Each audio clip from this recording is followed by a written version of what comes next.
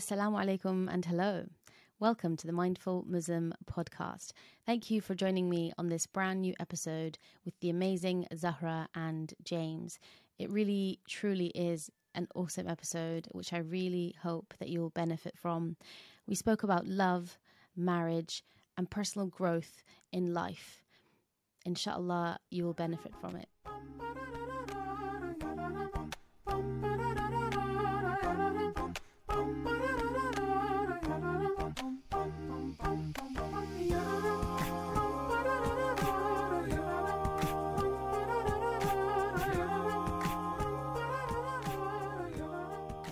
Assalamu alaikum, Zahra and James. Thank you so much for joining me today on the Inspirited Minds Mindful Muslim podcast. It's so lovely to have you both. How are you doing? I'm doing well. Assalamu alaikum. Thank you for having us.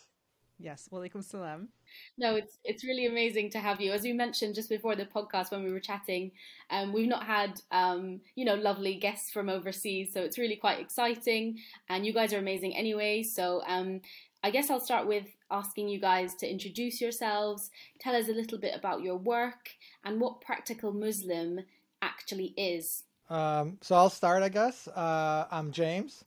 I guess in my matrix life, my matrix job is I'm a computer scientist that works in artificial intelligence, but I am most of the time now a success coach for Muslims via Practical Muslim. And what we do is really our goal is to inspire, the next Muslim Steve Jobs, the Muslim Serena Williams, or Muslim J.K. Rowling, where they embrace their faith as a catalyst towards success. Most of us sort of use Islam as a way to shrink, but we want to use it as a way to expand. And I also teach our relationship course, co-teach the relationship course with Zahra, which is called Limitless Love, which is a 6-week hands-on coaching program that we do to help people remove the blocks, that the self-imposed blocks towards success, love, and abundance. Yes. And my name is Zahra Aljabri. And I am a relationship coach. And what Practical Muslim means to me is really, it's the evolution of kind of our own spiritual journey of really appreciating the practical, applicable, spiritual elements of Islam that we felt we had not received in my traditional Sunday school upbringing. I was taught like the rules, of should I wear socks when I pray? And does this have gelatin or not? And, how long is a guy's beard supposed to be? And what position is your elbow, in sujood? But then, I didn't know, and I didn't feel the comfort of Islam that you would hear about in the stories of the Sahaba or the khushu' in prayer. Like I could not access that. And when I came to appreciate how to understand Islam in that way, that I could actually apply it into my life, and then I would feel better and I'd feel closer to God. My whole life changed, and that's what sparked the birth of Practical Muslim, to really make it practical for other Muslims. No, that's fabulous. You've really beautifully just stepped into my next question, which was all about what motivated you to actually start working on your relationship coaching as well as Practical Muslim. Was it a similar story with you, James? For me, it was twofold, I think. One was, we've started multiple businesses together, Zahra and I guess that's one way that we have fun together. And we were living in New York City at the time. And, we were just thinking, brainstorming, what can we give the world? Like, what is there that we can contribute to this world? What is it that we know that many people don't? And they are at a disadvantage for not knowing it. Truly in their heart. You might know it intellectually, but if you haven't processed it in your heart, it's almost useless, right? And we came to this epiphany that it was our love for each other. That's what we had that was just absent. As a man, I would go to the mosque. I used to be very involved in the masjid, etc. And I just felt men didn't love their wives, to be honest. Like the uncles and whatever, like the way they spoke about women, the way they spoke about their wives, the way they interacted with them was void of love. And I know for a fact that can't be good, just for the ummah, for society, for the world. in general. And that sort of, I think for me, that was the main thing, was that we want to share our love with the world, to see that if people were in more loving relationships, this world would be so much better. This pandemic would have been so much better. The economy would be so much better. I think that was probably the main catalyst for me. Yeah, I mean, that's a good one. And Zahra, would you like to add anything to that? I mean, yeah, and I mean, I'll add that like it was kind of hard for us too, because like we knew that we had a special relationship, but then like, okay, if we're gonna go out and support people to have to increase their loves in their relationships, like, is that gonna jeopardize our relationship? And it took a lot of grappling with like, you know, the evil eye and all of these things to really come to the place. And as we dug into the work and developed our own program, we saw that, you know, it wasn't that we were lucky in love or that we, you know, had just kind of stumbled our way into a good relationship. It was that like we had really built our marriage on these principles and foundations that, like, subhanAllah, like, instinctively came to us as what to do. And of course we had our struggles and our challenges and our ups and our downs, but that process that we went through was what created our great marriage. And that now that I know that it's a process, I'm not scared of anything coming in to jeopardize it, because I know what to do. I know the process to like make sure it stays firm. And then B, like, oh my gosh, it's a process. So I can teach it to others. I can walk people through these steps, through these things, so that they can have it too. It doesn't have to be elusive. And I think in so much of like modern Western culture and in Islamic culture, we have kind of this destiny, qadr, lucky, that like makes it seem like things are out of your control. If you just happen to stumble into the right guy who is the good fit for you, you'll have a good relationship, you know, as a woman or whatever. But there's, you know, you just try and be as good as you can, right? Whatever that means for you. But beyond that, you know, good luck. Hopefully you get a good one. And to really show people that like, nah, it doesn't have to be just good luck. It can be like, no, I'm having a good one and I'm going to create it. I'm going to build it. I'm going to set the foundation. I'm going to build it the way that I want. I mean, the analogy is if you were at the beach, right, and you saw somebody who was really fit, right, a man who, you know, with abs, or a woman with a toned body, you will never think, oh, they're so lucky. Like, it's random chance that they are so fit. You know that they eat right, they sleep well, they watch what they put in their body, they're very dedicated to this. It's a priority for them, right? But it's the same thing with a marriage. Why do we think that when people have an amazing relationship or an amazing career, it's luck? Oh, it's the qadar, it's Allah, they're the chosen ones. No, it's the same thing. Just as you would put time to have a great body, great physique, you do the same thing for a relationship. Absolutely.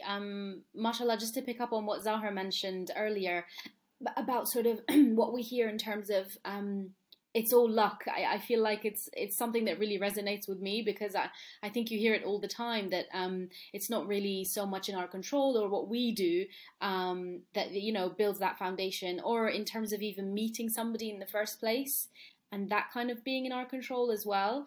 It's very much seems to be in a lot of the Muslim communities, I feel that it's very much down to luck and who you sort of end up meeting. So I did want to dig a little bit deeper into how everything has been going in terms of your relationship coaching and your program. Anything that sort of memories or things that stick out with you guys in terms of highlights that you'd like to share with us? I mean, how you're connecting the two.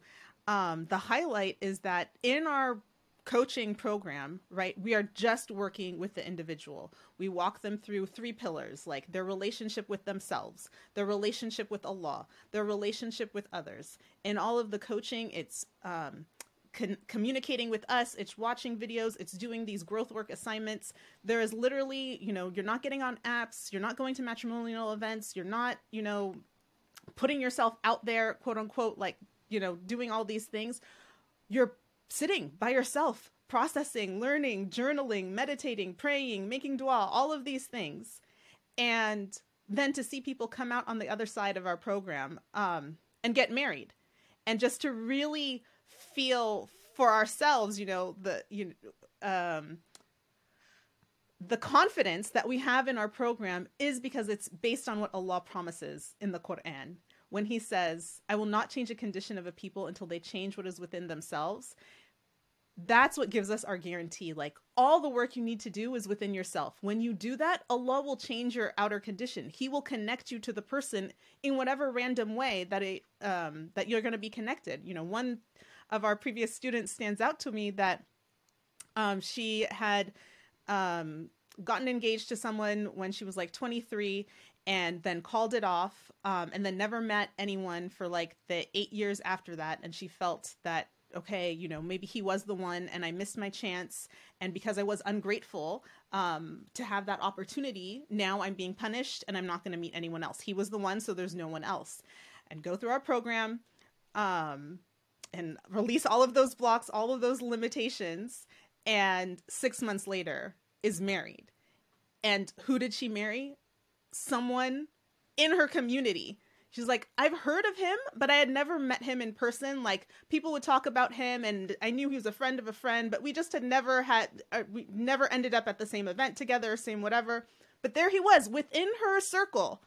And the connection doesn't happen truly until you are ready, until Allah wants you to be successful. So he doesn't want you to come in and meet that person when you're too unsure or insecure or gonna like sabotage it. He wants you to meet that person when you're gonna build the foundation and make it work. And so that to me is like such a beautiful example. Like, he was in her orbit and they never connected until she had done the work. MashaAllah. James, would you like to add anything? I think for me, from a personal standpoint, I think fundamentally, right, the two things that I really love about our program that I see, one of them is really in the first week of the program, when you see in their eyes, like the light bulb just lighting up, where like, wow, I am the star and the director and the writer and the producer of my own movie. And I can introduce a plot twist anytime I choose. It is in my power. I am the sole responsible for my own happiness. So when I see that clicking, I just love that, especially for Muslims, as you highlighted earlier. And what it comes down to is really this. Anything that you desire, anything that you long for, that Allah has put in your heart, right? Really the reason why we don't have it is mostly because we have a fractured relationship with ourselves and with God. It's not so much about others. It's really about our inner relationship and our relationship with our Creator. And my greatest satisfaction is along the first point that you said, when we change people's relationship with Allah. Like, it's just that you keep doing the same things, but now the texture of it is different. The feeling of it is different. That it's uplifting. It's not a chore anymore. It is actually a true communion.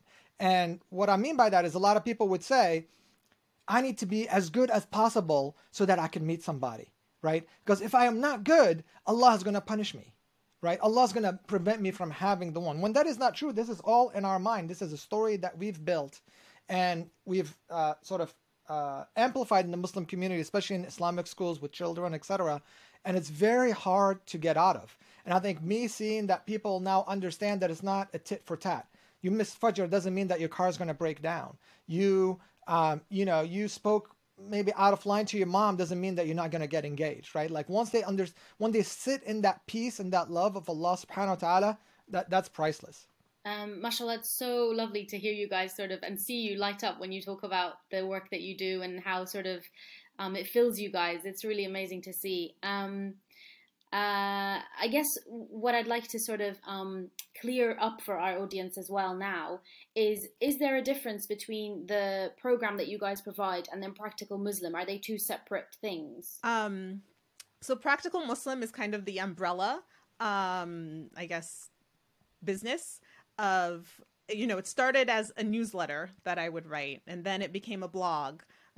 Took my newsletter, put it onto a blog, and then I opened an Instagram account and started posting about it, and then it led to the coaching, and then it led to moving from just individual coaching to developing this program. And so this program is separate in that it's like our signature offering of a 6-week deep dive personal transformation program based on Islamic principles to guide individuals to connect with their limitless nature and with the love of Allah, right? That's why it's called limitless love. It's really for anyone to become more of who they are and achieve whatever ambitions they have, whether that's in a relationship or with their career or with, their community work or whatever that is. And so limitless love is its own thing. And then Practical Muslim has a lot of other resources that support people, like affirmations, and we're working on 150 questions to ask before you get married and different things like that. Amazing. That leads quite nicely on to my next question, about which Zahra especially, and James actually, you both touched on your own personal experiences that have led you to Practical Muslim and where you are today. What other kind of life experiences do you think have shaped you into the people that you are today? I think for me, what was really profound was coming across these spiritual lessons and principles in a secular way. It was only when I heard them from secular sources explained like in a very practical way that things clicked for me, because I heard them. For example, the concept of like the law of attraction or manifestation. And they say in that, the shorthand for the law of attraction is ask, believe, receive. And when they were going through this explanation, I was like, oh my God, that's literally dua. That's how you're supposed to make dua. But they're going through this detail of how do you ask? What does asking mean? How does believe? Okay, how do you receive? And I was like, I've never heard anyone explain to me dua like this.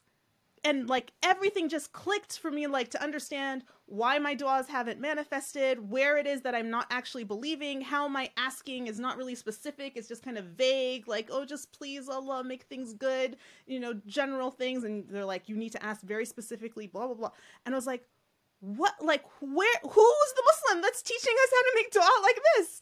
And then alhamdulillah, I did go and I found like a few people, like I had to go deep into places to discover those people. But I was like, I want to be part of the group that is supporting Muslims to apply dua properly, because that one like is so critical to our faith. Like dua is the cornerstone of faith, because within it, you establish that I'm weak and God is greater. And then you establish that only Allah is the one who can do this for me. Like I can't do it.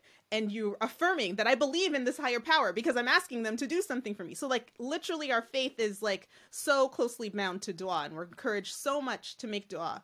But then in our community, the kind of subconscious subtext of dua is make dua for what you want, but inshallah you'll get it in Jannah. Like, I don't know if you'll really be, you want $1 million?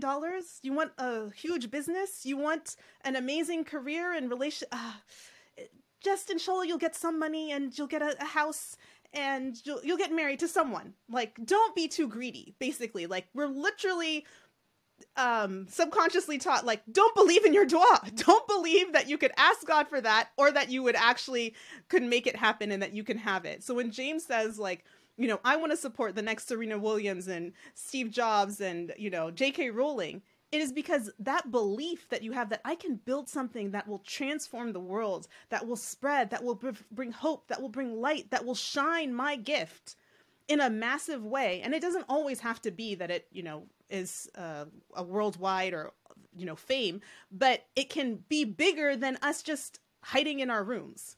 Basically going to our 9 to 5 and just like, alhamdulillah, alhamdulillah, it can be bigger than that. And so for me, that was what was really powerful, was to hear from a secular standpoint, people making dua and manifesting their duas, and Muslims like, okay, maybe, inshallah, hopefully, but no, you can't have it. SubhanAllah, Zahra, sorry to interrupt you, but it just makes me think that we're actually limiting ourselves, but really importantly, limiting what Allah can do for us as well at the same time. Yes, that's exactly it. Which is just crazy. And I mean, again, that's why our program is called Limitless Love. It's limitless. It's limitless. Allah can do anything. He can split the Red Sea. Like, Allah can do anything. That's right. And the the test, right? And you see what most Muslims, right? Most Muslims, especially those like Zahra, who I think the nice thing about our relationship is that we come from very different backgrounds and upbringings, right? Like, even though I grew up in a Muslim country, I didn't follow any, like, I formed my own sort of identity around Islam. I didn't become a practicing Muslim until I was in my 20s. That's number one.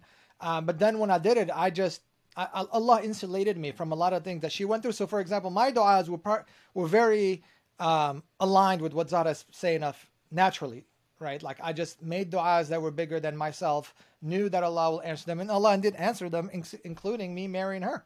And so I think that's where we have that balance between our upbringings and our personalities. But when you talk to people who had a traditional upbringing with a lot of the subconscious programming that you get over the years, if I were to ask you, for example, you're in the UK, if I said, which one is more realistic, right, to make dua for, a Honda or a McLaren, right? Like, which one would you feel more comfortable making a dua for? A car, a Honda or Toyota, or a McLaren or a Porsche? The Honda, because I feel like that is realistic, as you say. So it is more realistic to expect the Honda. But with Allah, the Honda and the McLaren are the same thing. They are nothing. They are nothing to Him, subhanahu wa ta'ala. He created the heavens, the earth, the ever-expanding universe that we live in, that we don't even know the bounds of. He created effortlessly, right? And so it's the same thing. Everything is possible with Allah, but you have to get your mind right, and you have to get your perception and understanding of Allah right. Amazing. And what we do in our program too is to link that, because Muslims do believe, of course, like, Allah can do anything. Anything is possible. But then the limit comes in, but not for me. He's not going to give me the McLaurin. I know my friend is so great and so hardworking and has such a great job. Inshallah, of course, you would encourage your friend. Yeah, you could get a McLaurin. You could, you could save up. You could do it. But then for me, oh no, I couldn't. Like, no. Allah's not going to give it to me, right? And so bridging that gap is the critical piece, because that's where the faith comes in. It's not enough to believe, yeah, it's possible for God to do it. Theoretically. Yeah, that's just theory. True faith is, like, that's Musa at the Red Sea. Like, it looks impossible. The sea is in front of me, an army is behind me. And true faith is like, no, Allah will come through for me, for us, right now. I know it looks impossible, but I believe. And with that belief, not just theoretically, well, Allah could help a people if they were in that type of condition. But you know what? We're pretty much screwed because the sea is in front of us and the army's behind us, and it's the most powerful army ever. So, too bad for us. No, it's the faith that He's going to come through for us, right? Even his people were not that strong in faith, right? And they're like, what are we doing? We're doomed. And Musa is like, no, Allah said, right? I believe we will not be left, right? I am following and have true faith and have total conviction. And it is that faith that produces the miracle. We're all asking for the miracle of the McLaren, of the great business, of the wonderful marriage, right? It is a beautiful miracle to manifest in your life, but then we don't have the faith that we can receive it.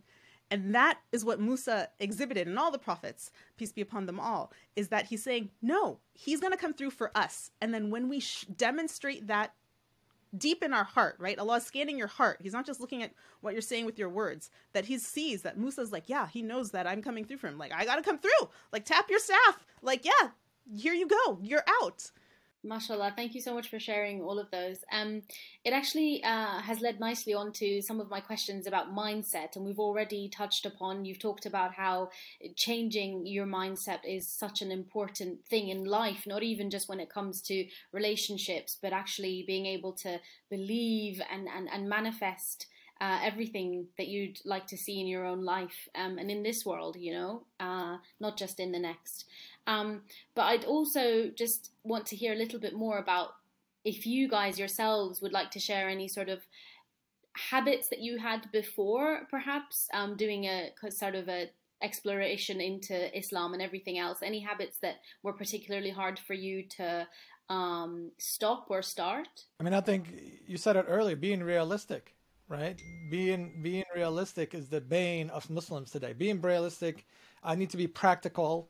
Those, I think that was the hardest thing for me, at least, in letting go, in the sense that um, what happens in the past does not need, my current circumstance does not need to dictate my future, right? And that's exactly in the example of Musa alayhi salam, in the example of Muhammad sallallahu alayhi wasallam, is that my current circumstance has no real impact on the future. The moment of power is the present, is right now. In this moment, I have an opportunity to catapult myself into one of the infinitely many beautiful futures that Allah has already written for me, right? But I need to make that choice. In my case, I used to underemphasize my responsibility when I was unsuccessful, right? And I would overemphasize luck for other people that were successful. Like, oh, that person had a father who had money, or they were lucky, or whatever it may be. And in my case, if something happened to me, oh, it's not written, Allah, or I'll always try to blame some other external force, as opposed to all the force that Allah has put within me and within every single creation on this earth. So I think that was the main one for me, is being realistic was probably the hardest thing to let go of. And of course, it helps, right? A lot of us love the victim story, especially in the Muslim community. We're persecuted, Palestine, Burma, etc. We're just in all constant suffering. And so there's a nice narrative to that. I'm not downplaying the suffering of people, but what I'm saying is that many of us hold on to that story, even though we're not part of it, right? Like, we are not directly part of the Palestinian struggle day to day, right? But we embrace it because it serves us. It serves to perpetuate that narrative of victimhood that comes from colonization, from first-generation immigrants, etc. And so for us, as second generation, third generation, the goal is to not perpetuate that story. And that might have been the story of our parents, and that's okay. And we are all victims of victims, ultimately. So we're not laying blame on anyone, but it's more about us now writing our own narrative moving forward. Yeah. I mean, that's a really great question that you asked. And I would say for me, it's just the negative thoughts. Beating myself up, if I make a mistake, if I don't do something right, the pressure, again, comes from colonialism, being an immigrant. In my case, I'm also Black. So racism, you just feel like I have to be good. I have to be better. I have to not make mistakes. Otherwise, I won't be accepted. Otherwise, something bad will happen to me, or, work twice as hard to get half as far. That whole thing just created for me the dialogue in my mind is that I'm not good enough. You keep striving, keep doing more, help everyone that you can, put yourself last. I'm also the oldest daughter. Take care of everyone, make sure everyone's needs are met. Don't let anyone feel bad, feel jealous. Like, all of these things that go on in the mind subconsciously, that has been and continues to be the hardest work of thinking differently about myself, and in turn, right, is the thinking differently about Allah. And that proves to be, for many people, the hardest habit to break. Zahra, I'd love to hear a little bit more about what you were just mentioning about negative thoughts, let's say. What's sort of one example or in general that you can think of that kind of something that really helped you overcome those? Yeah, that's a very powerful question. Our program. As you say, you're still working on it. It's an continual struggle, right? But anything that you can share with us? Yeah, the first is the mindset shift. The initial shift is for you to really sink into the fact that we are not supposed to be perfect. Allah did not make us to be perfect. He already has the angels who do exactly what he says as he says it. And then he created us. A big mess, right? A big mess of feelings and emotions and wants and desires. And we're so delicate. You squeeze our throat, we can die. We don't drink water, we can die. Like, anything can just kill us, and anything can make us emotionally feel like heartbroken and devastated. So we're so fragile. We're so weak. We're such a mess. And to just allow yourself to be. Like, Allah is not, Allah has never told us that we had to be perfect, right? He's given us tools and resources. Let's take prayer, for example, right? We're commanded to pray 5 times a day, specific times, in a specific way, blah, blah, blah, blah, blah, blah, blah. But what is this prayer for? For people like me who grew up in Sunday school, hearing it like, you have to pray on time. Otherwise you're going to hell. Allah, told you to pray. This is what you're supposed to do. And it ends up feeling like a chore, an obligation, a chore to make, right, another figure appeased and happy. If I don't do this, this authority figure is going to rain down on me punishment now or in the future. So I've got to do this thing.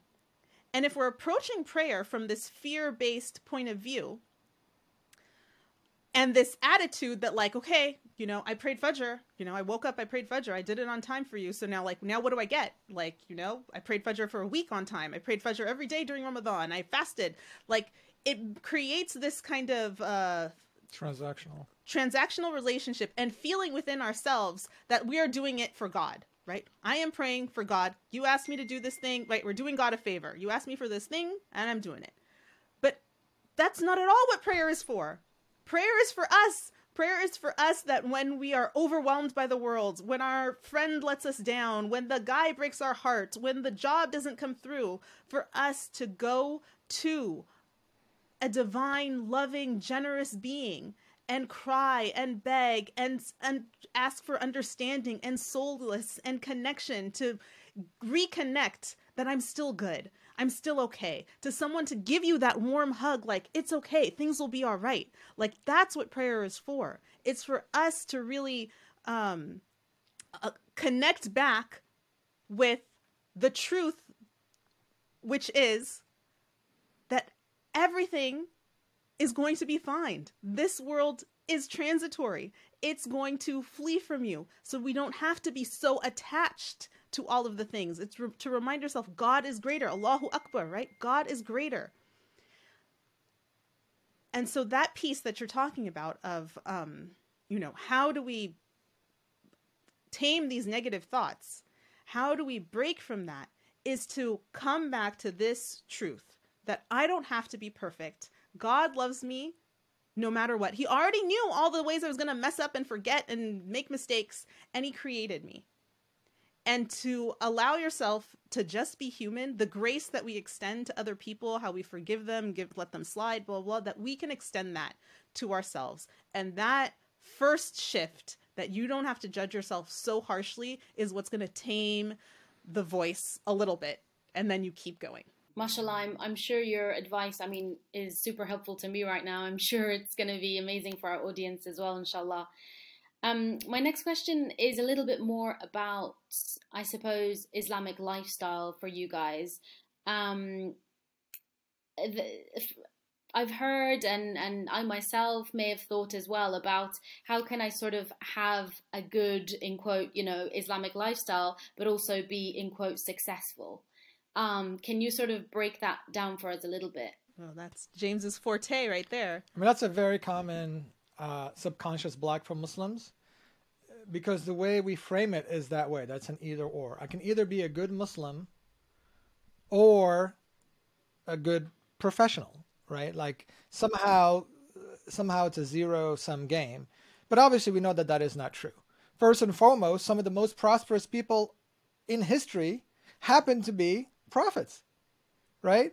Sulaiman alayhi salam, Dawood alayhi salam, and others, right? And Sahaba as well, companions of the Prophet sallallahu alaihi wasallam, massively successful, right? And they were Sahaba, some of which were promised Jannah, right? And so that's the first thing to debunk, is that somehow you being successful, there's this fear that I'm gonna have to do un-Islamic things to achieve success. I'm gonna become vain and sort of worship this success, et cetera, right? But here is my proposition to everyone who's listening, is that it is actually far more difficult to live a mediocre life with Allah on your side. You are working so much harder by taming your potential and being mediocre than it is to be successful. Because think about it this way, right? Most of us have a 9 to 5 job, right? tend to be, most Muslims are overeducated and underappreciated at work, right? So we were just in the UK and I met so many Muslims who were like junior something, junior data scientist, apprentice journalist. I'm like, what are these like terrible titles? What do you mean? All of us are apprentices. All of us are learning on the job. You could be VP, CEO, president of a company. You're still learning on the job. Why is a Muslim an apprentice? What is this? Medieval times? Like, what's going on, right? Like, it was just insane to me. So many talented, well-articulated, thoughtful Muslims that I met are like with these like titles below the entry level. Like it makes no sense. And they went to Oxbridge, they volunteer, they do all these things. It was insane to me. But we have these 9-to-5s, right? And I have a phrase that I don't know if Zahra likes it. I can't tell if Zahra likes my phrase or not, but really these jobs keep us a paycheck away from poverty. That's what they do. I like it. Yeah. That's all they do. They keep you a paycheck away from poverty. They give you a paycheck, you spend it right away, and now you're working hard for 2 weeks or 1 month if you're in Europe, waiting on the next paycheck within the first day of the month, because that's what they do, just to give you enough to survive and enough to appease any sort of uprising, and you keep running the rat race, right? But think about this now. We don't do anything to fall out of line from this job. We get our self-worth from this job. If I have a job, I feel good about myself. If I don't have a job, I feel bad about myself. If I have a high title, I feel better about myself than a lower title, etc., right? So all our hopes, our dreams, our aspirations, our self-worth are tied to this job. But guess what? Who in this universe should we attach those feelings to? To Allah subhanahu wa ta'ala. That is exactly the definition of shirk. What is shirk?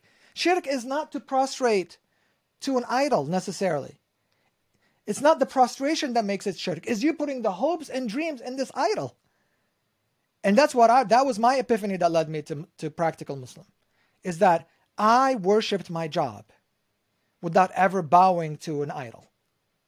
I was like, I am committing shirk by putting my hopes, my fears, my dreams. These are things that are entitled only to Allah subhanahu wa ta'ala. Right? And so by you playing small and staying in this 9-to-5 job, in sort of this narrative that we've built around ourselves in the Muslim community. I'm a teacher, I'm a professor, I'm a journalist. Basically, you're expending so much energy.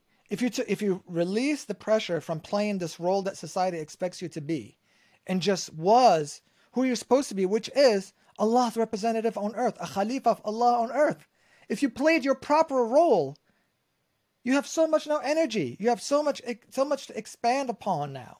But instead, you are going into this, you are an infinite circle going into this little tiny square peg, basically, square space.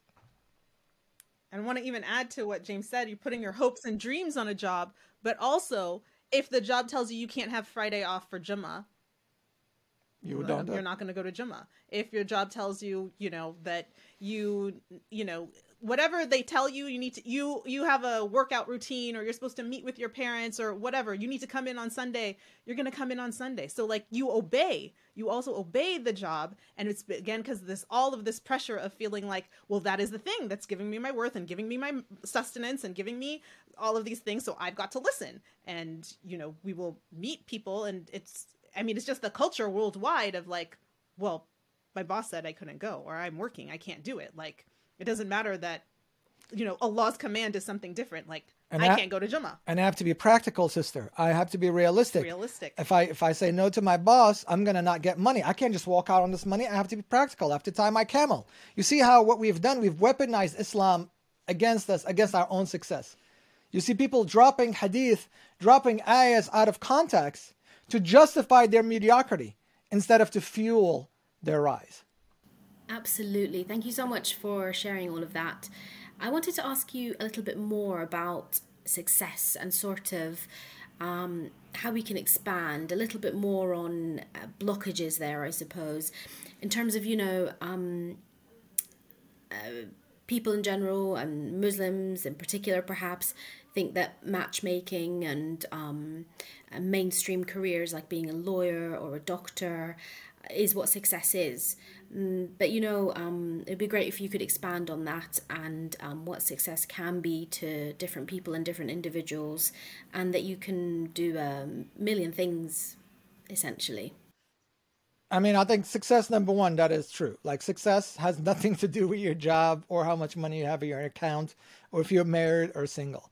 And this is the key. If you take anything from this call, is that if you are telling yourself or others that success for you is in some distant future, you're doing success wrong. If success is contingent on some future achievement, attainment of a physical thing, getting married, winning an Oscar, getting a promotion, getting a degree, getting a data science certification, you're doing success wrong. Success is in the here and now. That's what success is. Being aware of Allah subhanahu wa ta'ala in this present moment and embracing it and feeling it completely is success. Everything else is just part of the game. It has nothing to do with success. That's what true success is. We've been doing success wrong for millennia, but more specifically now in this time and age of materialism. And once you embrace, excuse me, Zahra, once you embrace that definition of success, all this material success has no choice but to fall in line. Just like when I mentioned, once you mend the fractured relationship you have with yourself, once you create the true healthy relationship with Allah subhanahu wa ta'ala, the world has no choice but to fall into place. That's what the Prophet sallallahu alaihi wasallam means when he says, turn away from this world and this world will come running after you. It doesn't mean go hide in a cave. It means detach from these silly attachments that we've built. Success is in the here and now, not in the future, not in the past. I was more successful when I was married. Now I'm divorced, so therefore I am less successful. Right? That is not, success is in the here and the now in every single moment. And most of us usually project into the future. I will become successful once I get X, whatever X is for that person. I was just going to say that that's a little bit advanced. So I was going to say something that's a little bit more practical. It makes fun of me when I use that word. That, if you're just like trying to better your life, you're like, I just want a different job, or like, I'm tired of this, or I'm annoyed by my coworkers, my boss, whatever. The first place, right, is to just sit with yourself and define success for yourself.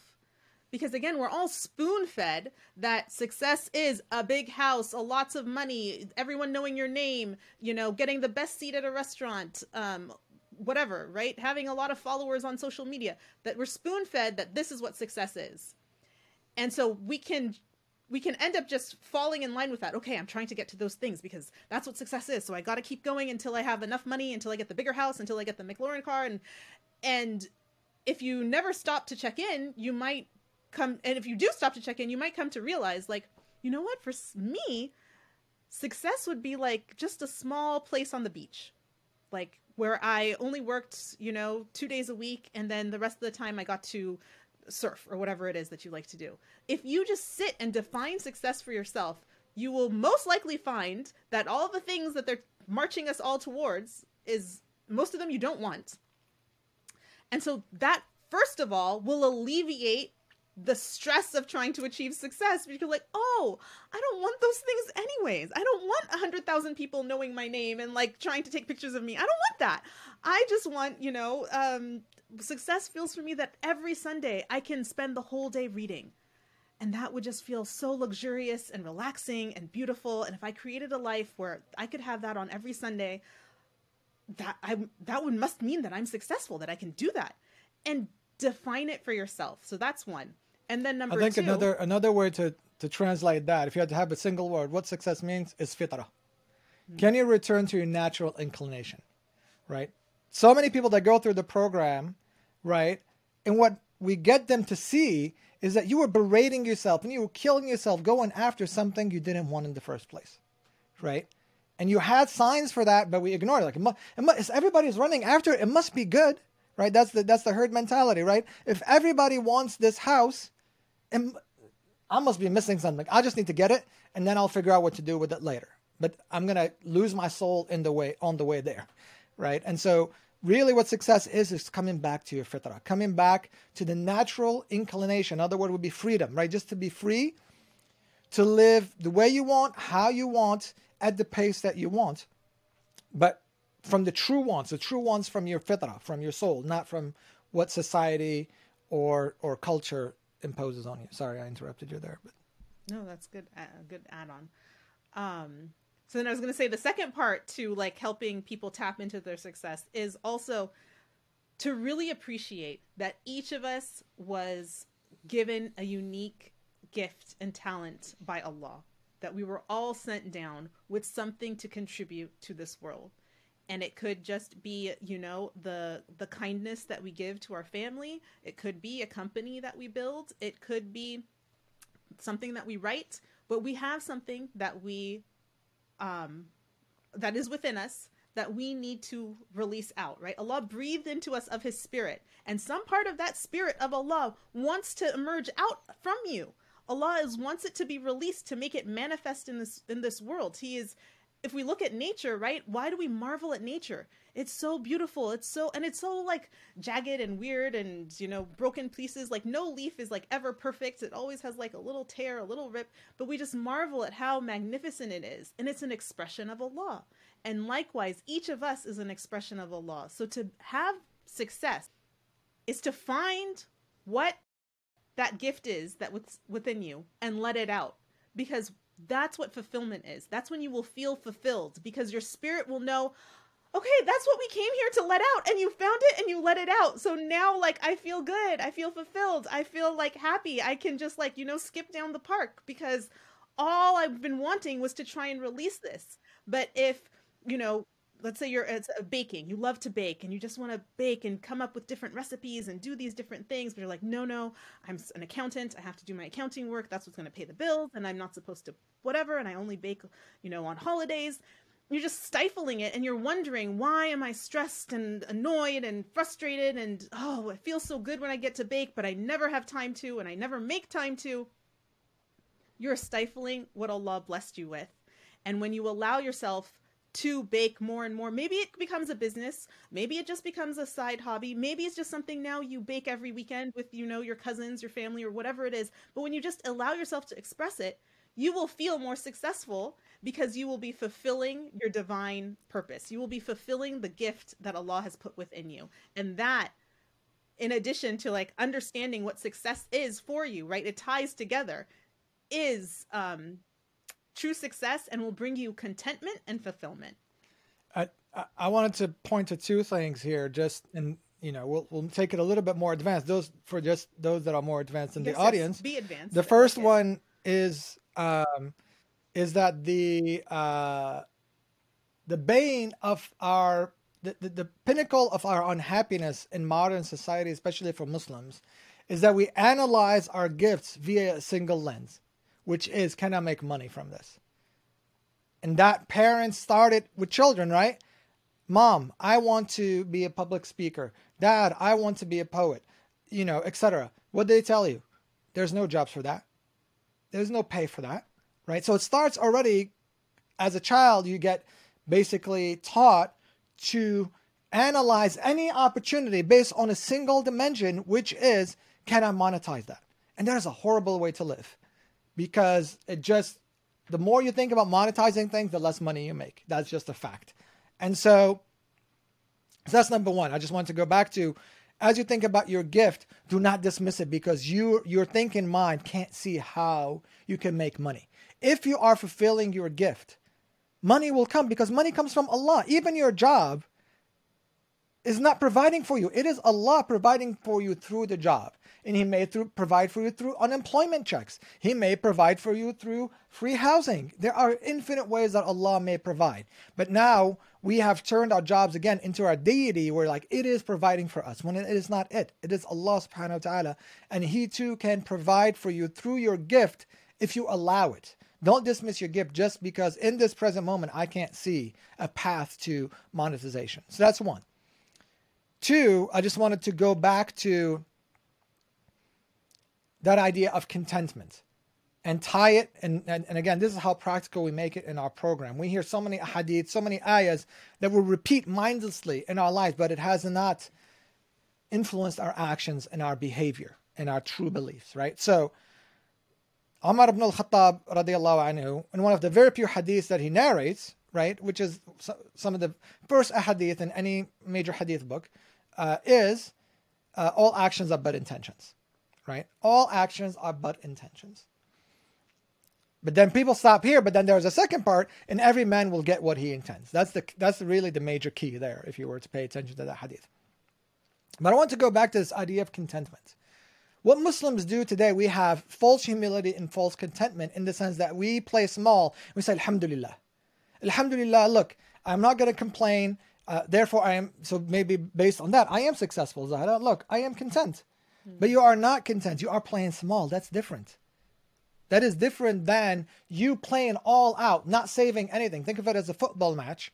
And when you're playing, and if this match was the World Cup final or the Euro final, I know England made it to a final recently, I believe, or a semi-final, right? You would expect the player to play all out, not saving energy for a hypothetical next game. You play all out every day. Us Muslims, we never play all out all the time. Knowing that us Muslims, we're constantly reminded of death. Of any community, we should be the ones playing all out, knowing that we might die tomorrow. And so there is a difference between playing small and fake humility and being true content. And that's where إِنَّمَا الْأَعْمَالُ بِالنِّيَّاتِ, all actions are but intentions, comes into play. If indeed, so that's how you know, are you sincere or not? Does my life look like the knowledge that I hold inside of me? Does my life look like this hadith that I just mentioned? What is coming out on the other side of this sense of contentment? Is it true bliss?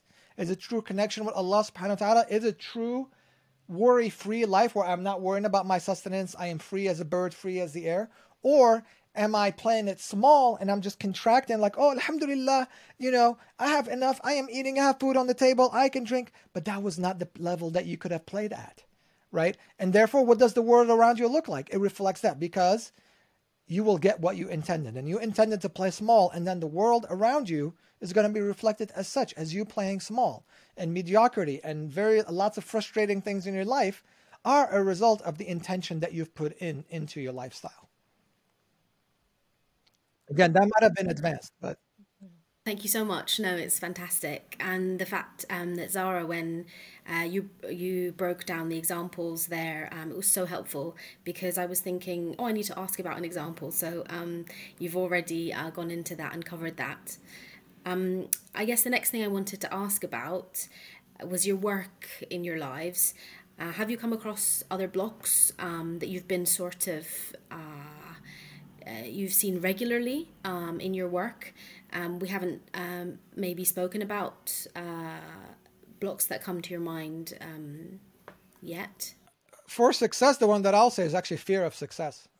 Just to piggyback onto that idea of how do I have an Islamic lifestyle and a successful materialistic life, if you will, is constantly in the background. The narrative is, let's use your podcast as an example, right? I'm afraid I have a podcast, and right now I might have 1,000 listeners, right? But I'm afraid, but my desire is for it to attain 1 million listeners, right? But I'm afraid that I will attain that level of listeners because, well, that means that I have to get better equipment. Maybe I need to do customer service. Maybe I need to hire somebody to reply to all the complaints. Oh, maybe people are going to start trolling me now because I'm going to be visible and people are going to leave negative comments. So all of these fears of success are holding you back from success. And I had to do that for myself first and foremost. And anything that we coach, we do for ourselves first and foremost. And so I had to catch myself on a lot of the fears of success that I had in the back. And they're usually around like effort and things like that. That's my own bias. But then you notice it across all our students and clients who say with their tongue that they desire something, but subconsciously they're blocking themselves from it because of a fear of what if it became true? What are the responsibilities and the burdens that will come with that success? Yeah. I mean, that's a huge block. But the ultimate block that blocks everyone is basically the feeling of not being enough, that I'm not good enough, that I'm not worthy, I'm not deserving. And that block then seeps into these other blocks that leads to, I have a fear of success, or a fear of failure, or a fear of, getting into a marriage and getting a divorce. And it all stems from feeling not worthy. And so that block, and every self-help book, every personal development course, every program around those lines is to support people to feeling worthy and feeling deserving. And what's unique about our program, and why it's been so supportive of Muslims, is because if you don't appreciate all the ways that you have internalized that feeling of unworthiness, then you will forever stay blocked. So, for example, a woman can go through trying to deal with this work, and she may be addressing how she doesn't feel worthy at work, or with her family, or with her siblings. The other sibling got more love, or this and that. But if she doesn't address it in how it relates with her relationship with Allah, and how she internalizes her spirituality, she will still remain blocked. And so we have many Muslims that come to our program. They're like, I already did like Tony Robbins, or I already am reading, all of these books, or I'm already went on this retreat. And that's what I've been working. When we tell them how we'll support them, like, but I've been working on that. I'm like, but have you addressed it truly from the angle of like Allah and Islam? Because for the Muslim community, the feeling of unworthiness towards Allah, like seeps in so many different ways, right? We just don't feel good enough. I'm not Muslim enough. I'm not good enough Muslim. I'm not, religious enough, or I am religious, but, then I'm maybe like, I've been neglecting the world too much, so I don't have the right balance, like all of these things. And if you don't appreciate that aspect of it, no matter what secular worthiness work you do, you will remain blocked. And that's why so many people have had success, because for the Muslim community, this relationship with Allah, this view of ourselves vis-a-vis Allah, is really critical to getting through, to really sinking into, okay, I'm worthy of my dreams, and I'm worthy of Allah's mercy and support. Yeah, I think it's important to highlight that our program is a coaching program, right? It is not just videos that you just regurgitate knowledge, right? As I mentioned before, does your life look like a knowledge you hold inside of you? Muslims we know so much. Like, we know all the hadith, all the ayahs, all the poems, all the sayings, all the expressions, everything, right? But our lives does not reflect that knowledge at all, because we mostly don't apply it, or we haven't internalized it. And so the purpose of the coaching program, as you mentioned, like some of the steps that we've shared here on the call are enough for you to do a lot of introspection, right? Do I have these blocks? You see these blocks. The main thing, the difference that we provide, is the support, the accountability, and the continuous work on this. Because you might identify today, but then it falls through the cracks, just like any coach, right? And it's the same thing with if you were to do a sport. You don't go one time, hire a coach, you kick the ball once, and like, okay, now I'm David Beckham, right? No, like, you have to keep going and working with the same coach for years sometimes, right? And that's what we provide. It's not only helping you shine the light at your blind spots and working through them and giving you the courage to work through them and inspire to more, but we give you the accountability and continuity. That's the key. The focus, accountability, and continuity, that's what's key. Because you could go on YouTube and watch all of this stuff. Like, we don't have a monopoly on the truth. Nobody does. Like, Muslims feel that, only Islam has the monopoly. No, Allah subhanahu wa ta'ala is the truth, and He spread it in all sorts of ways, and all sorts of sources have it. And so we don't have a monopoly on truth. But what we provide is that we could combine our understanding of this truth with the accountability, the continuity, and the focus. That, for me, my fear is a fear of success. Let's focus on that, and let's get rid of this once and for all. Why do we keep repeating the same scenarios over and over and over in our lives? And also, like, getting to know a person, that's the issue when people go to a sheikh, right? They go to a sheikh with their problem, and the sheikh in general gives generic advice. Pray, fast, save up to go to Umrah or Hajj, just giving you generic advice. And of course that those rituals and those performances can support you and can be helpful to you. But if you are trying to, again, like we mentioned before, if you're trying to pray when you are feeling unworthy, then it becomes transactional and you're not getting the benefit from that prayer. But the sheikh never went into with you, like, why are you feeling blocked from your prayer? Why do you feel like God's not supporting you? Why do you feel, that your marriage is so difficult, or that, whatever, every career that you try to get into, you get fired, or you are constantly, getting bullied, or whatever the thing is. If you're getting generic advice, it's not going to land, because you need to appreciate how it's manifesting for yourself specifically, right? How is this affecting me specifically? And that's how coaching comes into play, is that now we can tailor it to you.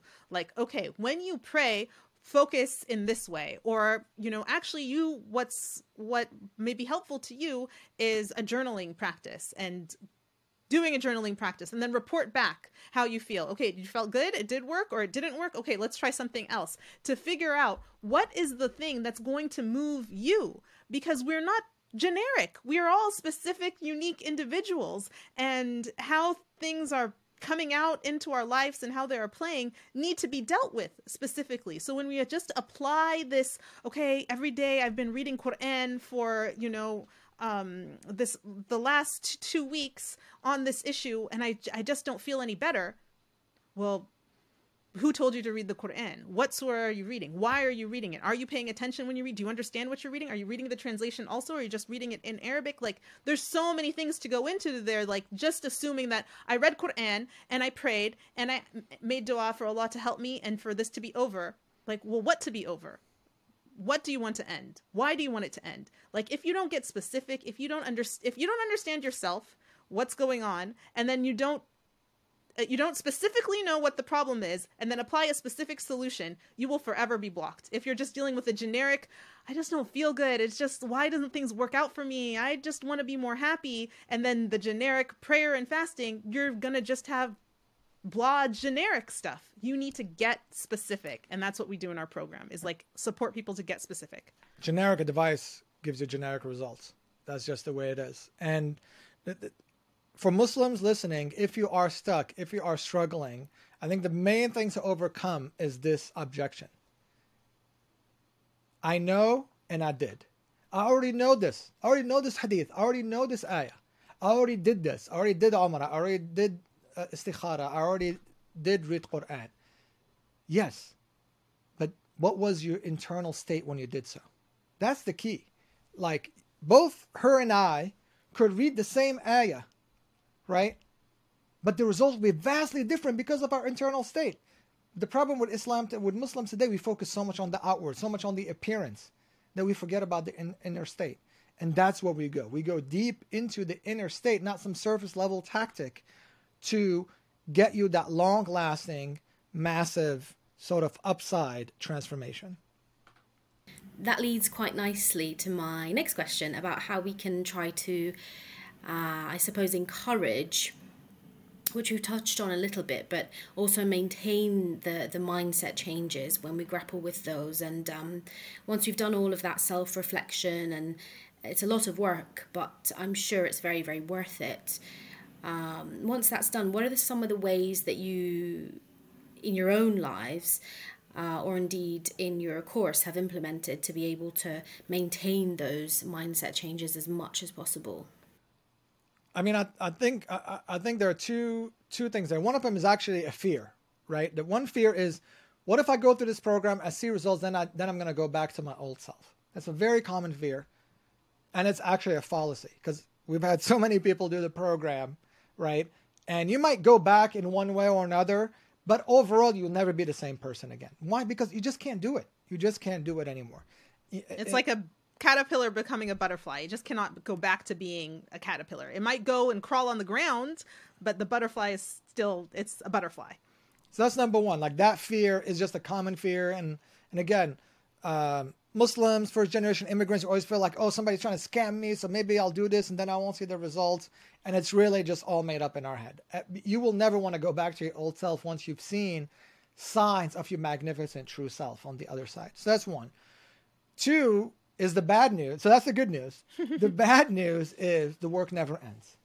The work never ends. And the story, I guess I didn't share what brought me to this work directly, but I was a very successful rising star in my profession. Won every award there was to win, had the highest salaries you could ever expect in New York City, loved and adored by everybody. But it was just terrible. It was just terrible. Like I was just not living my full potential in who I was meant to be. And one day we were in Kenya on a safari with Zahra and our kids, and it just came out to me. I was like, Zahra, when we go back to New York, I'm not going back to work.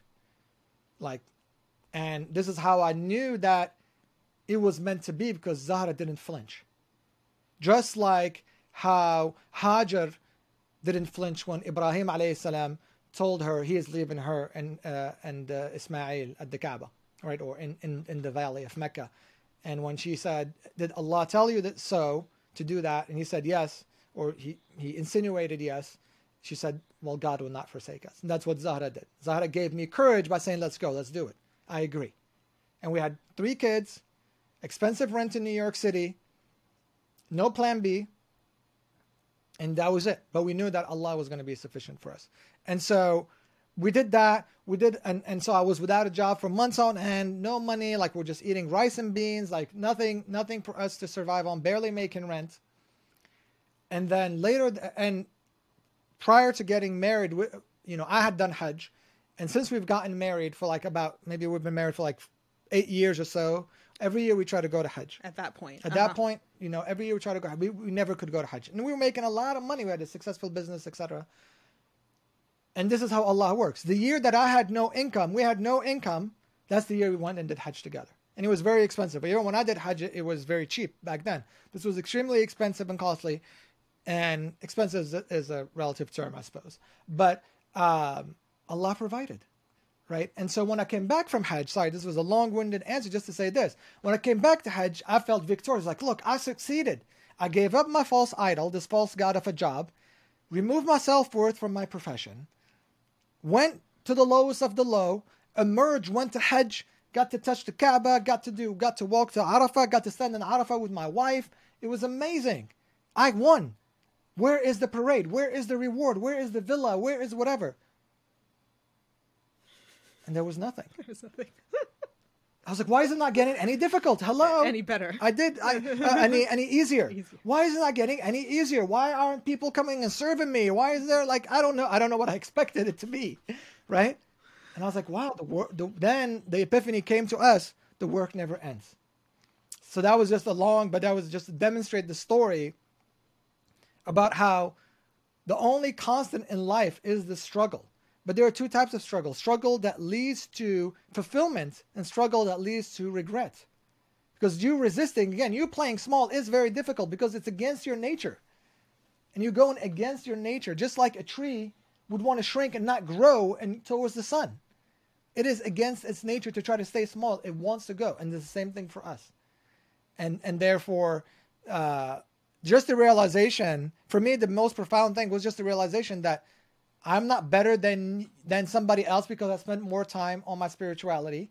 And it doesn't mean that I'm done. Like, it's not like 10,000 hours. I just need to do 10,000 hours. Whenever I accomplish them, I'm done. Again, that's not like the certification mindset or whatever, right? I just have to keep going until infinity, until my soul returns to my creator. And another way to think about it is just that Allah is just constantly trying to purify you and take you up to higher and higher levels. So whenever you're done with this level, you'll move to the next and you'll have the next challenge, just like a video game, right? Then you'll have the next challenge and the next boss, and you just keep advancing. And so there are parts that will become easier. There will be parts that will, not sting as much, but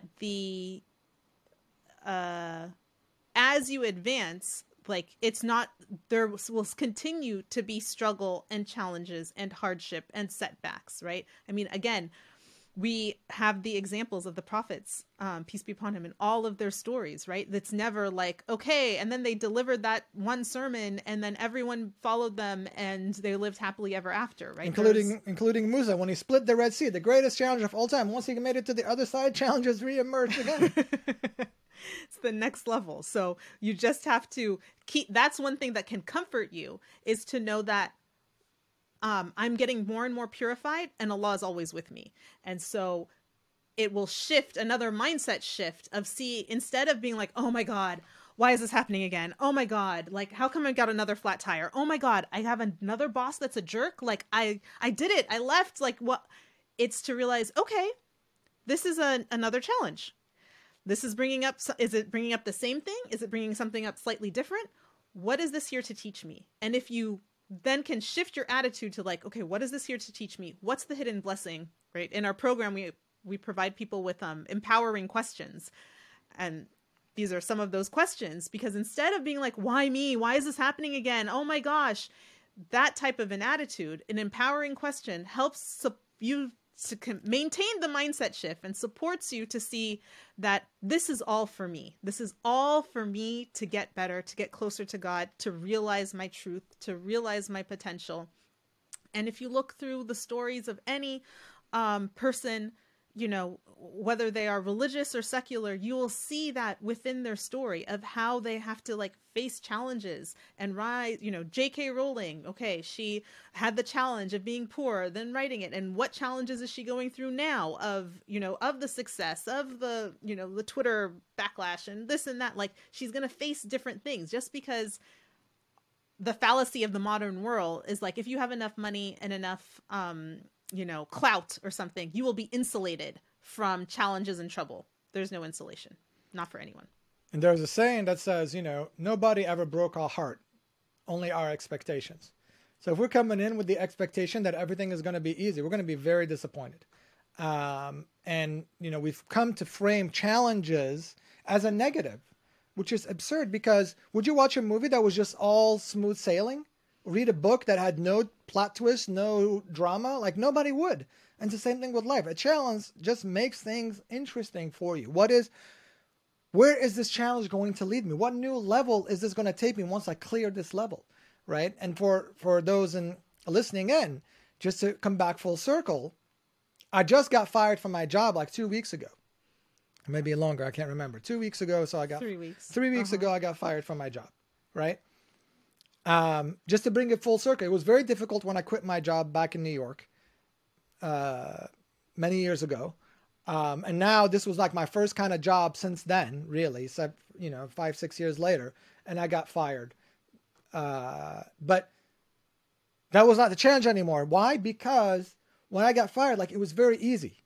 Like, all the difficulties that I faced, all the self-worth issues, all the struggles that I had were cleared. I worked on them. Even though at first I tried to ignore them, but that was the blessing of our marriage, where I was trying to like avoid doing the work. And Zahra set me down. I was like, listen, it's easy for you to do certain things, start a new company, etc., to distract you from this pain.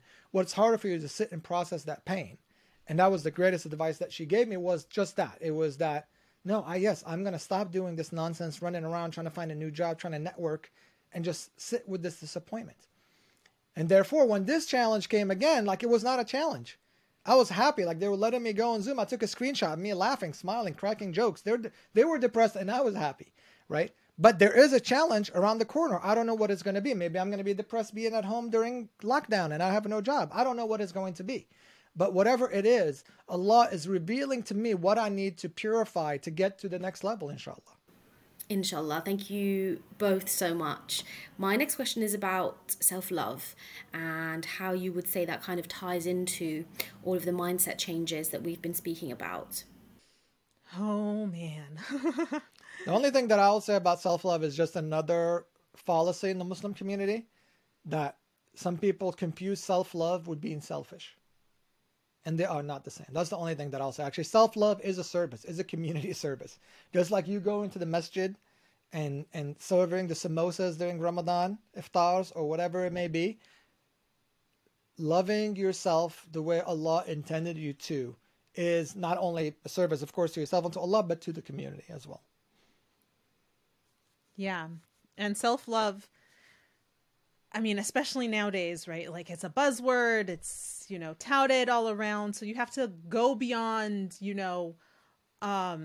a massage and, taking the day off and those things, and to really understand that self-love is that self-honoring, is that honoring of the self, that, that I will tap into what is my gift and have courage to share it with the world, that I will advocate for myself and, say no to, the boss making an extra request, or set a boundary with a family member who is, getting too much into my space. That you're able to appreciate, again, everything goes back to worthiness, right? You're able to appreciate your own worthiness, that you deserve your own love and care and attention and energy towards yourself in whatever way that means. If that means that I need to make time for myself to go and exercise, that's a form of self-love. If it means that, I've got to create discipline within myself and have this morning routine, that's a form of self-love, because I know that I love myself enough, right? I love myself enough to provide myself with the tools, the structure, the hydration, the exercise, the everything that I need for me to feel good and to enjoy my life. Because in the Muslim community, we have kind of glamorized self-sacrifice, that it's so good for you to be so giving. You volunteer everywhere. You're giving to the masjid. You do everything, mothers doing everything for their children. You have no time for yourself, no life of your own. Like, that is the height of being, truly, religious or spiritual, is that you are willing to sacrifice everything about yourself, your time, your energy, your money, your wealth. But that's not what Allah asks for us. And even, we have hadith that Allah, or that our bodies have a right over us, right? That our families have a right. Every portion has a right. So when it comes to self-love, it's rebalancing this equation to give the portion that is due to yourself. And this is really hard for many people, particularly women, in general, Muslims, if you're an immigrant or if you're, of a non-dominant race, you will feel like, again, you're not worthy of that. That's for other people. That's for, more established people, rich people, whatever, more religious people, but I am not worthy of my own love and attention because of my shortcomings, my faults, or just because other people have it worse and need more from me. And the one question that can really support you to shift out of this view is, who benefits from you being burnt out and miserable? Who benefits? Right? And the opposite question, who would benefit from your energized, loving, joyful self? Who would benefit? Everyone, right? Not only would you benefit by enjoying your life, but everyone around you would, right? You might have those friends in your life who come in with energy and charisma and excitement and all right, let's go. What are we doing today? Blah, blah, blah. And you're like, okay, you get wrapped up into it. Okay, maybe life is good. Maybe things are fun. We're having fun now. Oh my God, I'm having fun. I haven't had fun, right? And it just feels so good because that energy benefits not only the person, but it benefits everyone. So who would benefit for your well-rested, well taken care of, properly hydrated and, nutrients and all of the things that you had time to explore your hobby and this and that? Who would benefit? Everyone.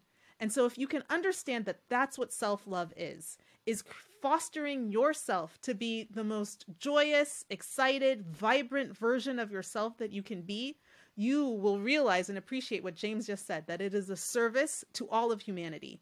And it is what Allah wants for you, right? Our hadith of the Prophet, we have the reports that I never saw anyone smile more than the Prophet. right? That he was an optimist. When they had two options, he would take the easy way. That he wasn't just, okay, we're Muslim now, everyone, we got to dig a trench. And what did he do? He tried to make it light. Let's sing a song. Let's like make it fun, right? He was bringing the energy and vibrancy to life. And that is why people were attracted to him and wanted to be with him and couldn't, didn't want to leave his house, always wanted to be into his presence, because that's how you feel when you're with someone who is so excited and joyful and has a positive outlook, and Allah is going to help us and this is going to work out. And oh my gosh, what are we going to do next? And you're like, okay, can I just stay and hang out with you? This is awesome. When you go by yourself, you're like, everything sucks. This is really hard. I don't know what to do. I'm depressed. And then you go and you commiserate with other people like that. Then we wonder why we're all depressed and gloomy. It's because we're denying ourselves, and we literally are denying ourselves the things that would bring us to that state. If you know that reading would do it, or cooking would do it for you, or going on a walk, or taking a hike, or whatever, again, these don't have to be things that are expensive or time consuming. Or if you know, just like closing your door in your office and just like taking 5 minutes to just, scream into your pillow or something, right? If you know that that would make you feel better, do it. Do it and feel better. One of our spiritual teachers says, feeling good is feeling God. And truly, as a Muslim community, we miss that. Feeling good is feeling God, because how can you feel good? The only way for you to really feel good, right, is for your spirit to come kind of into a place of contentment, the rest of your body to just be relaxed and experiencing joy.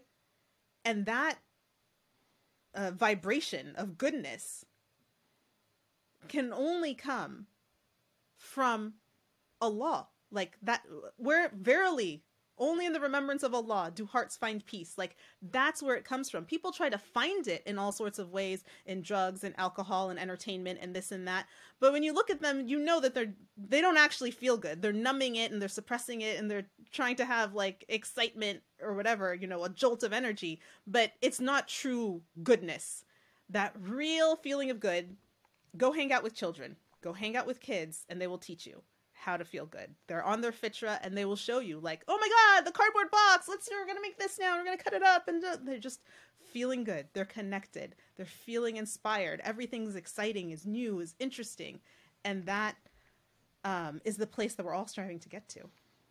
And I think it's very important I think we've made it a point to be grumpy as Muslims. Like it's a thing. It's a badge of honor. Who can be more grumpy? Like, oh, I'm sorry, I'm late to the masjid, I'm in traffic. Man, I was in 6 hours in traffic, not only 2 hours. Like, we just compete on, like, how bad we have it.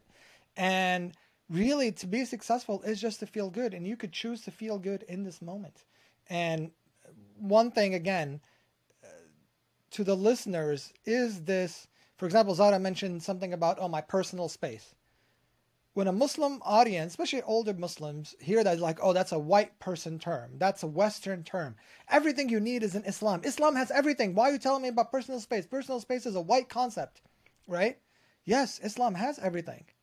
But it is us Muslims who buried it, and we don't know where it is anymore. We can't find it. Somebody buried it centuries ago, and they didn't leave us the map.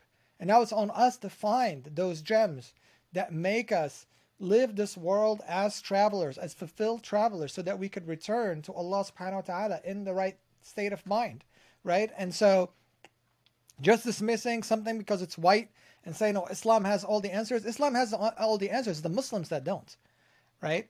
And then number two is this idea, of self-love, right? So, the other word for self-love, in my opinion, is excellence towards yourself, right?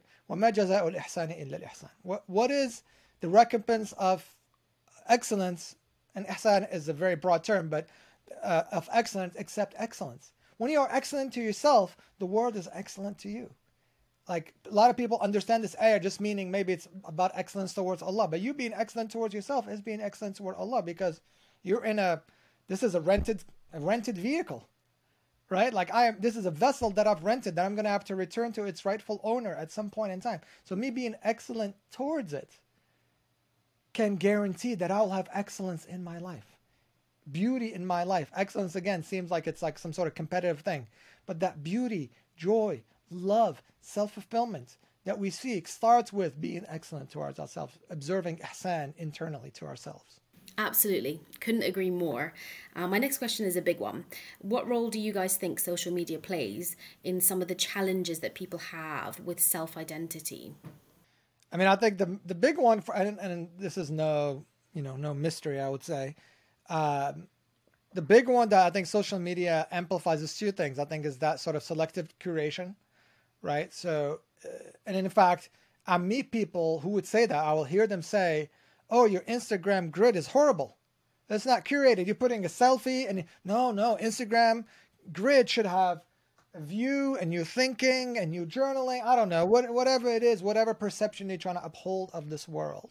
And what that reminds me of is actually what we're doing, what technology has caused us to do is basically create smaller, narrow microsomes of our own internal state, right? That idea of having a curated Instagram grid, and now with this metaverse and virtual reality where I could pretend and be whatever I want to be, goes all the way back to the nafs and the ego, which builds the self-image about us. I want people to think James is the intellectual one. James is the bearded guy. James is the serious guy. James is these, like, and then I worked really hard throughout my life to uphold that image, right? And that is not who I am truly. But it's an image that I've constructed, it's a narrative, it's a character that I need to uphold. So to me, that social media has that curation and sort of that idea of upholding an image, and it's exhausting. It's exhausting in your own mind, and then it becomes even more exhausting when you have to do it also in this physical, digital world, I guess. But the main one is comparisons, right? Like just you comparing yourself to somebody else's feed and you wishing for what somebody else had. When Allah subhanahu wa ta'ala tells us in the Quran, do not wish for what was written for another man. Why did Allah subhanahu wa ta'ala tell us that? Or even when Qarun, who had, he was a celebrity of his time with all his riches, and people wished they had what Qarun was given, and people told him, why are you wishing for that? Then, of course, the earth swallows him, right? And so I think that idea of comparing and wishing for what others have, thinking that if only I got what they had, I would be happy, I would be successful, it just perpetuates that. There's the hadith of the Prophet ﷺ where, he says, if you say, what if only if you are opening a door to the shaitan. In my opinion, that also means if only, you'd say it the other way around, if only I had this. Oh, that's also a door for the shaitan to manipulate us and do things. That's another common misunderstanding is about the shaitan. People think the shaitan is this magician who could make things appear and disappear. Where no, all the shaitan does, he knows us very well. He knows how our ego works, right? And all he does is points our attention to those insecurities in our ego. Shaitan can't go and create, if he knows that, oh, I'm attracted to women, create a woman and bring her to me, whatever. No, that's not how it works. The shaitan, all he does is just whispers because he knows already where your nafs is inclining to and tries to push you down that path. And so comparisons and wishing if only I had what she has and then my life will be dandy is probably one of the biggest threats, I think, of social media. I don't know if I have anything. I might want to say how there can be benefits to social media, and you have the opportunity to have more access to people who inspire you or to content that makes you feel good. And so if you can be mindful of that in your social media consumption and not just use it as the virtual water cooler where everyone's gathering around complaining, and now you're doing that virtually too, gathered around complaining, to use it as you know what? At my job, it is a bunch of negativity and Debbie Downers and all of that stuff. But here online, I can connect with people who are inspiring, who are doing great work, who are moving in the direction that I want to move, and curate that space for yourself.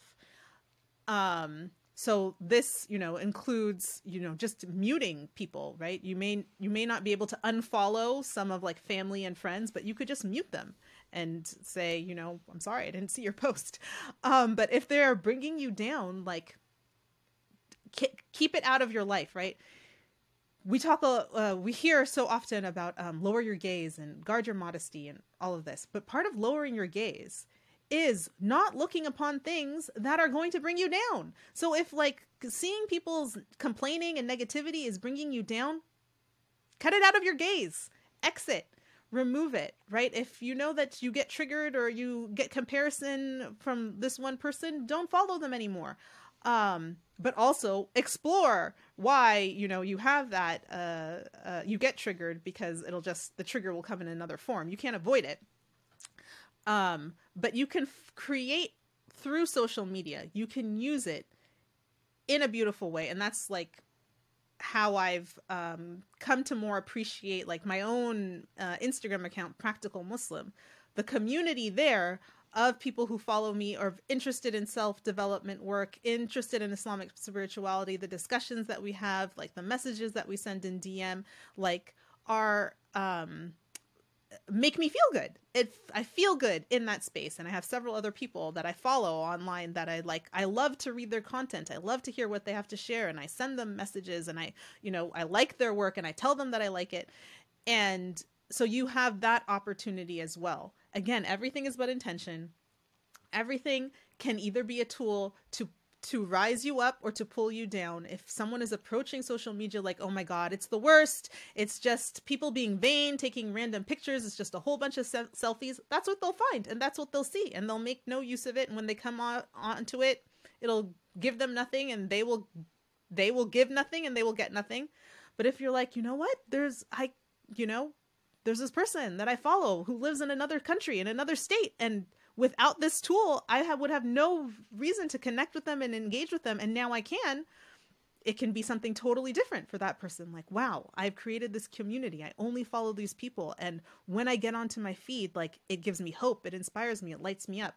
So there's possibility there. And essentially, this is the same with all aspects of life. We can either look at things as bad and harmful and the problems in it, or we can look for where is the beauty, the hope, the love within it, and you will find what you look for.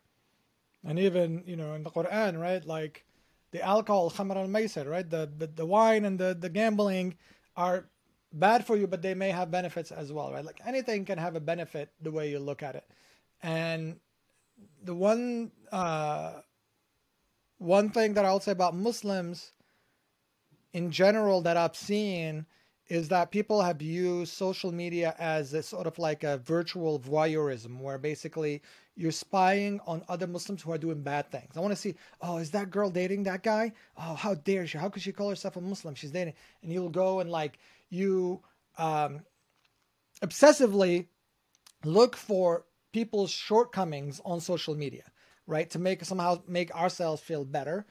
And if you find yourself doing that, then definitely muting and unfollowing is definitely the cure, because that is harming you more than them. You are drinking the poison hoping they would die, right? That's what's happening there. And so please be vigilant about what you expose to your eyes and your ears and your heart ultimately on social media. But indeed, it can be also a wonderful tool when used with the right intention and the right consciousness, and being aware of these blocks and using it as a tool. Like as Zahra mentioned, if I am jealous of this brother because XYZ, why is that? It's not about the person, it's about me. What is it saying about me? Why am I jealous about this guy who exercises all the time, or is very fit, or has beautiful children, or whatnot? What is it saying about me? And digging deeper again. That's really the tool that we have, is our attention, right? That's what we say, pay attention, right? It is the greatest currency. So if I could turn that attention from the social media, from the screen, like this awareness that, I am feeling triggered about this, and I turn that attention inward, then it's a great tool. Yeah, but probably across the board in general is everyone should reduce their social media time, including myself. Thank you so much for breaking that down. We're kind of coming to a final question now, and it's about a Muslim who might be struggling right now, whether it's their self-esteem or confidence, or even self-hate. What advice comes to mind that you can share right now? If for the person who is struggling, the first thing is like sending you a warm hug, sending you a lot of love, and to know that you're seen, your pain is valid. That's that first piece, because for many Muslims, we are quick to be like, okay, these things are hard for me, but other people have it worse, so I'm just going to try and be grateful.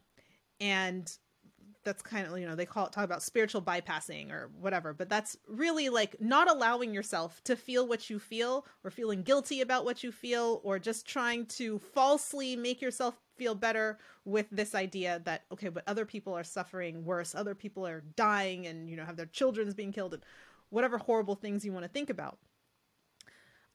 So sending you that warm hug, because you're allowed to have those feelings. You're allowed to be like, today just really sucked. Today wasn't as good as I thought it would be. Or I'm really struggling through this difficult time with I'm out of work, or I have so little money, or I'm in this bad relationship. That you can be sad. I think sometimes within the Muslim community, we also want to quickly, again, jump back to happiness. So, we don't believe in depression. Like, you just need to pray more, and then you're not supposed to be depressed. You won't be depressed. And it's like, no, you can be sad, right? The Prophet ﷺ had a year of sorrow when Khadija radiallahu anha died, and his uncle died, right? That it's described as the year of sorrow. So you can imagine, and here is a man who understands death, understands life, knows Allah, has experienced all sorts of things, and is grieving, is allowing himself this process to grieve. Like, he couldn't even get remarried. He needed care for his young children, and he couldn't get himself to do it because he was in this pain and in this grief. So you are allowed to be sad and to feel that feeling. We really don't appreciate how much acknowledging our feelings can support us. That our feelings are just an indicator of something going on. And if you can allow it to be that indicator, like, I'm feeling sad, and again, use it as a tool for introspection. Why did this hurt so much? What do I feel bad about? What am I afraid of? I'm afraid that I'm, never going to get another job. I'll never be able to, prove to my parents that this and that, or I'll never have the type of relationship that I want. Identifying those things. Because again, the more specific you can be, the more you can understand yourself and why you think and believe and feel the way you do, then you'll be able to go to the place of healing. But until you know what it is, you can't heal it, right? It's just like a doctor giving a diagnosis. I don't know what's causing you pain, right? You're just like, I'm hurting all over. What? Like, what is, where exactly? Otherwise, I cannot treat you. The same thing, like, I'm feeling this sadness, but I want to push it away without diving deep. Where exactly? What is this sadness pointing to for you? And allowing yourself to cry it out, or scream it out, or whatever it is, and let people know that, hey, I'm struggling right now, or this is not easy for me, or I know I do have X, Y, and Z to be grateful for, but this thing really did hurt. It really hurt me, and I'm in pain about it. Telling others, because that process is, right, as they say, right, the only way through it is through it. It was like, you just have to go through it. So for a Muslim who's struggling, not to bypass in any of these ways that other people have it worse, or I'm just going to be grateful for these other things that I have, or I'm just going to dive myself into another area of my life that's working and ignore this part that's not working. It will stay there and it will fester. And you can reach out for support, right? You can reach out to us as coaches. There's so many now more Muslim therapists online. Reach out to your friends, reach out to your family, and really believe that you will get support, that people will support you. Many times, too, Muslims tend to try and turn only to Allah. I'm only telling Allah about my problems. I'm only just praying at night. I'm making tahajjud, and you're not telling anyone else what you're struggling with. But so much of Allah's support comes through other people. It comes through people. So if you think that you can just by yourself, just, okay, I will get through this, just me, only telling Allah, I don't want people to know, I'm embarrassed, or I'm shy, or I don't want to burden others, you will prolong your pain. Find who you can speak to and speak to them.